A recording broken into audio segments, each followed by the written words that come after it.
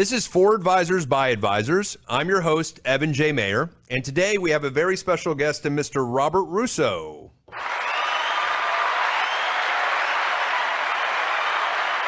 That's everybody at Independent Advisor Alliance just getting excited.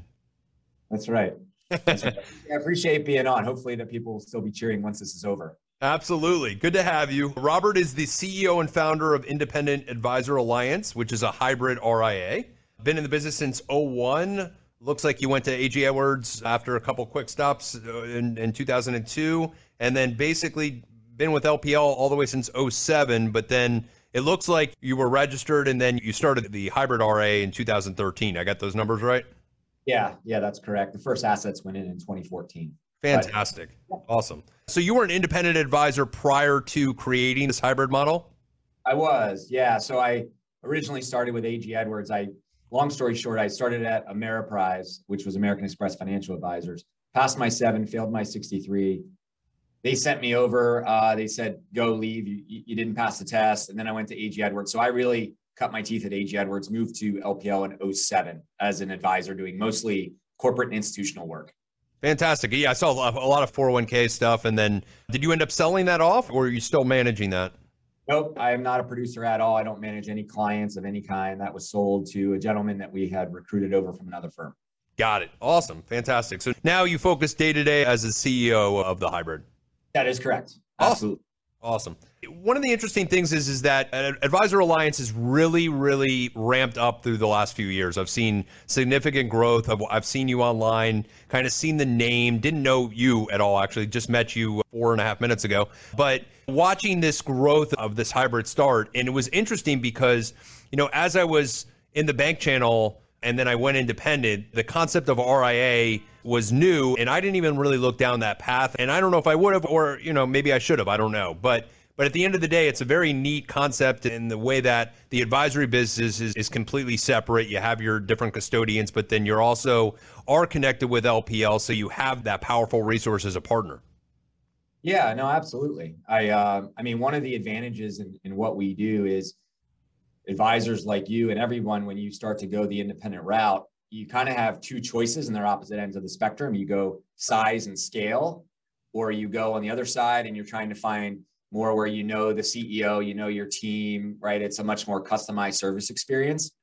And, we've been very lucky because I think people have understood now that you really don't have to choose, right? So we can have size and scale by having a broker dealer like LPL, but yet have a customized experience team behind the scenes working on your behalf. So really trying to marry the best of both of the spectrums. And that's really why we've been, I think, having some success over the last 5 or 6 years.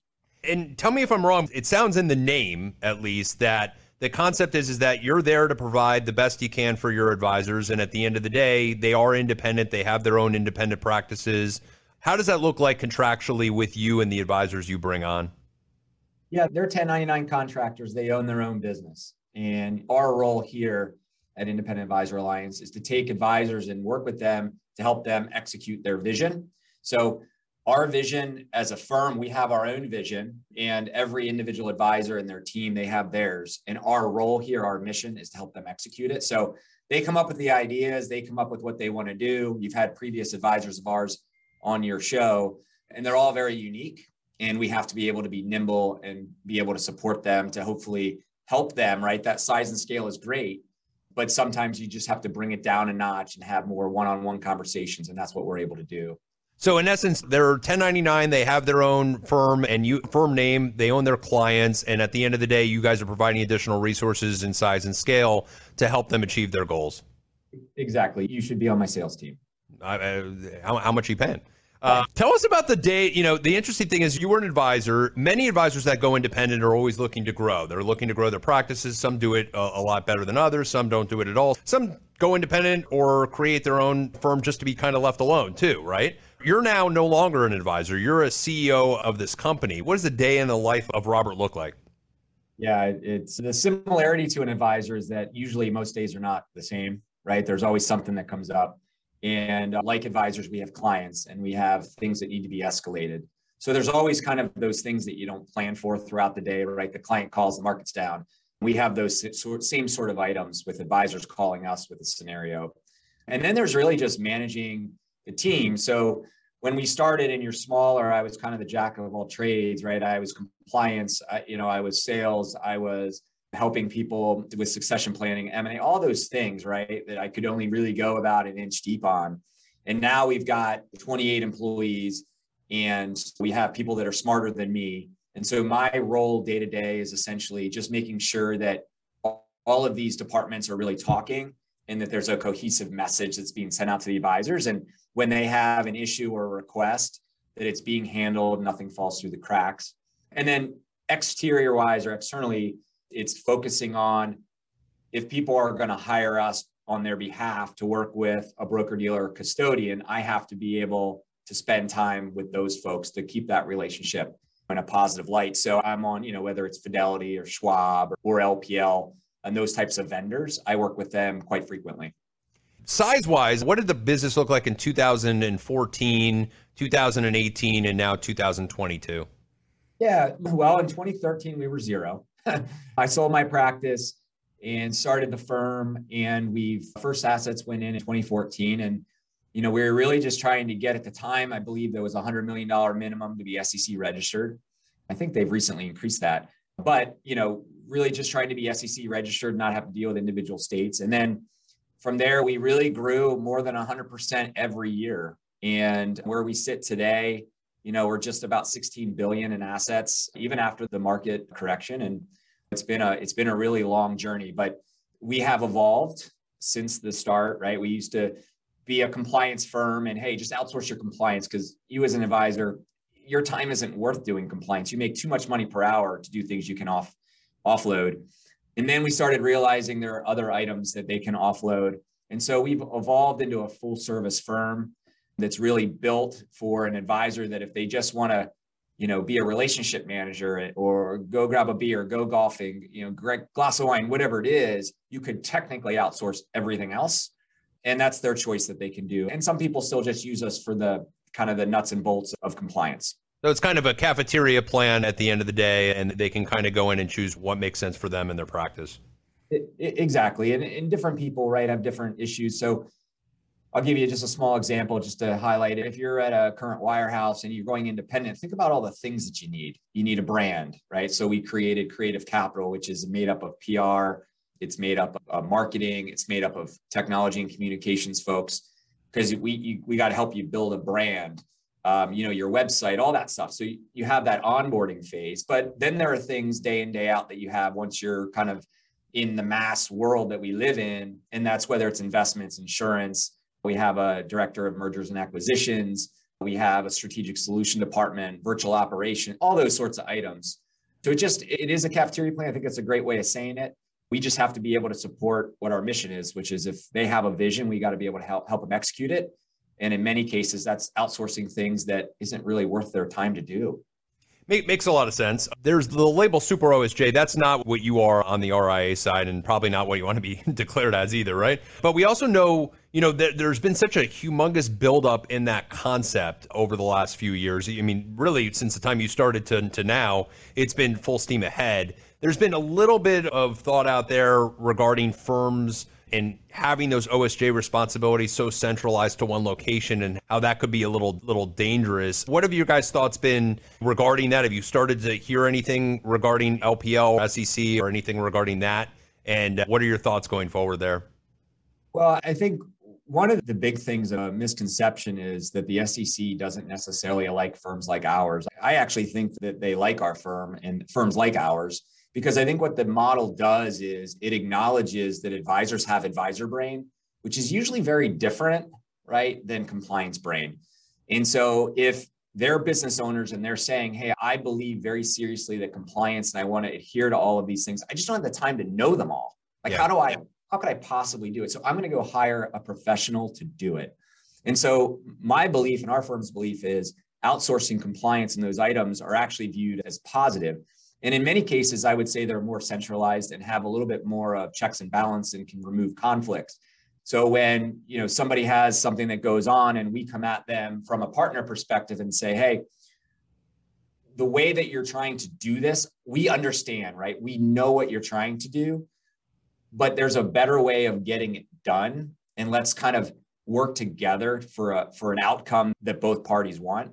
And so I think at the end of the day, our firm should be viewed, and all these firms should be viewed as a positive if they take it serious. Now, that there's the other side of the coin, which has been somewhat of an issue, which is there are firms that are all about price arbitrage, right? Or, an override type business where they're just skimming off of the revenue.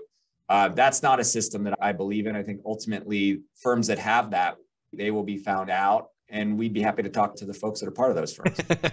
As that happens. And speaking about that, though, I think maximizing profit is something that everybody tries to do to some extent. We're seeing a lot of, with the mergers and acquisitions situation, we're seeing a lot of private equity come into the spot now, right? Where advisors have these, I'm hearing about it at LPL, I'm hearing about it at other firms where, can join the OSJ. There's a net benefit of being able to sell a portion of their practice to get entry into private equity or the ability to eventually go public. And my thoughts on that have always been, it's going to be interesting how that all unplays because there's so many players coming into that space. My guess is that if you are not already involved in that, people are coming at you trying to get you involved in that. What are your thoughts?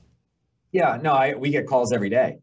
And the reality is that at some point, firms like ours have to do something. And the reason is Bank Russo can only do so much. And there are a lot of programs out there, and we're working on a program through different forms of capital, whether it's lending and such. But advisors want to take some chips off the table. And so what firms like ours are trying to solve for is how can they create an in-house advisor succession plan where they can walk away without having to transfer the assets. And I think our firm, like others, really struggle with coming up with a solution without giving up a piece of their company. And so I think you're going to see more and more companies do it. I don't necessarily think PE has to be the answer. There's family office, there's other lending capital. There's a lot of different ways you can do it. But to solve for advisor succession within any independent firm, you typically are going to need some form of outside capital to keep those folks here. So we can recruit all day long, but if we're not able to deal with the entire life cycle, at some point, there's going to be a gap that's going to create some liability there. I guess I think that it's a positive thing at the end of the day that there's the ability to sell your practice and make sure that your practice, more importantly, is getting passed to the right type of advisors and staying in-house. I guess my thoughts on it are, unless you're truly an independent RIA, to be able to sell portions of practices when they're connected with broker-dealers could be somewhat a difficult concept. I could see FINRA or the SEC saying what's going on here eventually. Yeah, I mean, it's all up to the contracts. Broker dealers are at a whole different level, right, when you're dealing with FINRA. And the world has become so complex. I mean, I'm just a dumb sales guy that happens to lead a really good team that does a lot of good things behind the scenes.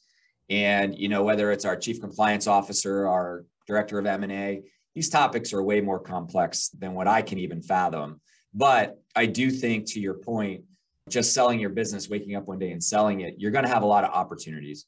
And you want to find one that has kind of that foundation of support, not just financially, but you're going to see your clients in the grocery store, right? And you're going to want to talk to them about how things are going. And the last thing you're going to want to do is hear them complaining about the person that is now handling their accounts and things like that. So I would highly recommend speaking to, whether it's a third party or somebody. We have a CVA, certified valuation analyst, somebody like that, to really get an understanding, not just the value, but outside of monetary value, what value is the new group, person, team? What are they bringing to the table that'll help your clients? Just switching topics a little bit, you guys have a studio for your advisors to use, which I think is kind of neat in the concept that, like, if they want to create commercials or they want to do content, you're very supportive of kind of the new technology realm. And what I've noticed when I went independent was when you're working at a wirehouse or a bank or an insurance company, you're really limited to what you can do online. And you guys are kind of in the forefront of the creation aspect. Talk a little bit about what you guys are doing there. Yeah, well, I mean, the reason for that is when you're a business owner, you get to say your message, right? And when you're at a wirehouse, you're not really given that opportunity because, quite frankly, you're an employee. If you're not kind of doing the company line, right? If their clients hear you say one thing and they're sending a commercial that says another and there's a conflict. So that's just the nature of kind of how you're structured. We believe that we have the resources to help advisors again, execute their vision, but utilize the new tools and resources that exist and be on the forefront of those things. We got a new office space a little bit over 2 years ago. We have a studio built into it.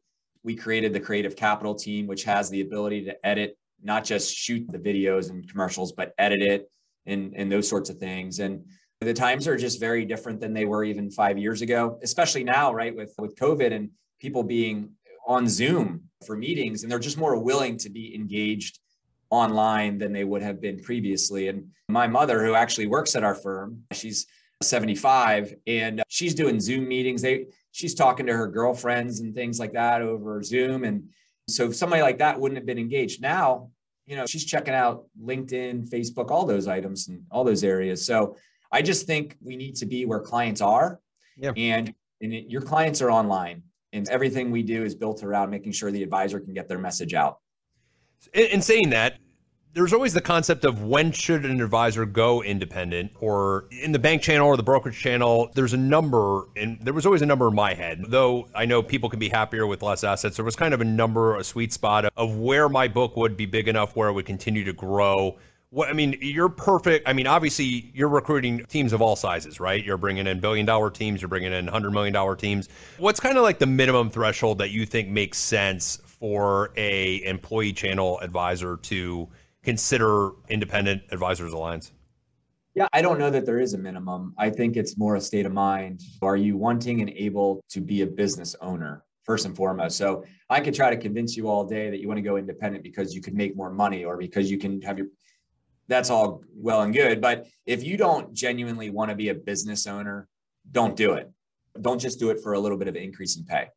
From a numbers perspective, I feel very strongly that it's very similar to when they're telling their clients what they should or shouldn't do. You kind of got to look at the whole picture, right? A holistic view. Yep. And what income you're making now, if you feel very strongly that for the percentage of clients that would need to come over to generate that same income, and you want to be a business owner, don't wait. It's just a bigger ship you got to steer later.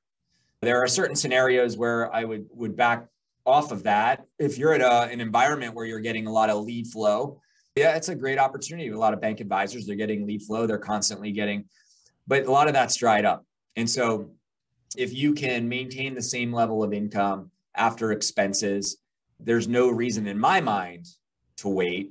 I just think that that's just a more difficult ship to steer later on. Yeah, it's everybody's own decision, but at the end of the day, the business owner concept is huge. And you guys are offering a lot of turnkey solutions that can obviously help advisors on the structure of the website, the compliance, and all the great stuff you guys are doing. The business is changing. As you said, a lot of things are going online. A lot of things, the robo-advisor concept is starting to become really big. And I know there's platforms out there on the bank and wirehouse side that are kind of creating their own robo-advisor type of system. Are you guys considering that yet as an RIA with so much money under management where, will allow for service of smaller type of clients? Or is that the cost to develop something like that, outside of the realm right now? No, we actually already have it. Okay. And we have multiple ways that advisors and clients can engage with it. So the name of the robo is actually called Yellow Penguin. Okay. And that's if you're an advisor and just want to go ahead and take it off the shelf. People can go to yellowpenguin.com. They can go and do that. It's actually supported by Betterment is the chassis. What most of our advisors do as they brand themselves, we actually can create their unique brand. So if you're like, for instance, one of them, Blackbridge Financial is a big brand that we have, blackbridgefinancial.com. Well, we have a Blackbridge Robo. So when their clients maybe they have grandchildren or something, want to get them started, they're still going to your brand. They're still opening up the account. And it's a pure robo, but it gives the ability for folks that are trying to kind of save and accumulate assets. Hey, let me just check in once a year. Let me just make sure you're doing okay. But you don't need annual reviews. We don't need to discuss all these other items. We just need you to put in your X amount per month. And let's just have a 20-minute meeting at the end of the year. And at some point, when your life becomes more complex, let's talk about doing the financial planning and building around that. But the last thing I think people should do is really have a high fee, low entry point for accumulators to go into, because I think you're drastically changing that outcome too early on. So, but we do have it. We have a lot of advisors that use it, and it's very easy both for the advisor and for the client. That's fantastic. That's actually a huge value add. Didn't know RIAs are doing that. That's really, really, really interesting, really neat. What are qualities you see in the top advisors that are part of your firm or even outside of your firm that if the random advisor could instill, they would be so much more successful? There's a term called letting go of the vine, and I struggled with it as a business owner. But essentially, you hire good people and you got to trust them. And in order to build size and scale, even within their practice, they have to find somebody that they trust to take certain things off their plate. And they got to trust that they made the right hire, and they got to allow that person to make a few mistakes. And so I think that's a big one. Also, just hiring in general. It's really hard because you look at your P&L and you're thinking, okay, when I get here, I'll hire someone. When I get here, I'll hire someone. You hire people before you need them. That's the mindset that I've always had in order to have growth and success. And so before you're comfortable, you got to hire somebody. And so hire early, trust that you hire good people, and then let those good people go to work and reward them for their success. If you do that, you can make yourself obsolete in a very good way within a team. Makes a lot of sense too, because you're right. You get to a point and then you're like, oh, maybe I can wait and I'll grow an extra 20 million before I bring that person on. And it's funny, me and my team were talking about bringing somebody on and when we should bring the next person on. And we're like, oh, well, the market, the fourth quarter here, let's wait till January. Let's consider it, which maybe is not necessarily a bad idea. But you're right. I think a lot of times not knowing that you have stuff that could be handled by somebody else and then finally just doing that and then realizing that was a good decision is really good advice. So I'll add one more thing because I think it's important is, and this isn't a plug on us, I would just say it's not just investing in human capital, but invest in your business, right? The time that you spend. So do it's something easy for everyone to do, business consulting exercise, right? Whatever you make, whatever your revenue is, figure out what that is per hour. And then take a look at all your tasks and start to realize if you're doing an admin task, let's say you're worth $350 an hour, and you're doing an admin task that you can hire somebody for $30 an hour, just think about that. Think about that time, right? And so if you learn to outsource appropriately in addition to staff, I really think that's where it gets to be really fun, and that's where it gets to be scalable. And where the growth can come from, for sure. Robert, it was awesome having you on. I ask this question on everyone, and I think it's a good way to kind of revisit things we touch base on. Is there something that we didn't get to touch base on that you think would be a true value add to the different financial advisors that are out there listening to this podcast? Yeah, so there's one element of business that we as advisors, because we typically get grown up in the wirehouse world, we talk about your biggest assets and we talk about homes and 401ks and retirement plan. There is no reason we shouldn't be helping 25, 30, 40, and 50-year-olds now rather than waiting until the moment they retire to explain why they made so many mistakes over the last 35 years. And so wherever you are, wherever you're affiliated with, if you don't have it, figure it out, make it happen, but find a way to work with participants of current plans and don't wait for that rollover, that kind of conflicted interest on should I roll it or not based upon getting paid or not. Go to where the money is, meet your clients where they have it already, and give them good advice so they're successful. Awesome. And give a little plug for Independent Advisors Alliance. There's a million advisors out there. Some are happy where they are, some are not. Why are they coming to you instead of every other hybrid out there? Yeah, I mean, it's going to come to some of the fun, kind of mushy stuff, right? It's going to be culture. But I think I opened it with size and scale versus a good service model. Don't choose, right? You're at a good firm. LPL is a good firm. And then you have other good firms that are just different, right? They're just, maybe they don't have size and scale, but maybe they have a really good service model. And so find a place where you can marry the two. A firm like ours, obviously, that's my plug. And you get the best of both worlds, get support. It's economically advantageous, and then really try to understand if you really want to own your business and you want to control your destiny, find a firm that can help you get there. Fantastic. That's going to be us. Love it. Robert, if anybody wants to get a hold of you, how do they reach you? LinkedIn is great.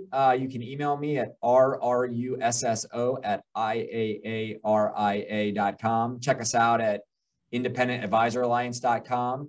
All of those would be great avenues. Fantastic. And just kudos to your success. What you've built over the last 8 years, 9 years now is truly great. And the scale, looking at the support team that you have around you, it looks like you got a support team of over 20 there for the advisors, which is phenomenal, specialists in all different areas. So kudos to you, and keep doing what you're doing. Thanks, man. I really appreciate it. Yeah. And for the advisors out there, if you want to get in touch with Robert or any questions at all, you can always find us on LinkedIn and wherever you get your podcast. Thanks, and take care.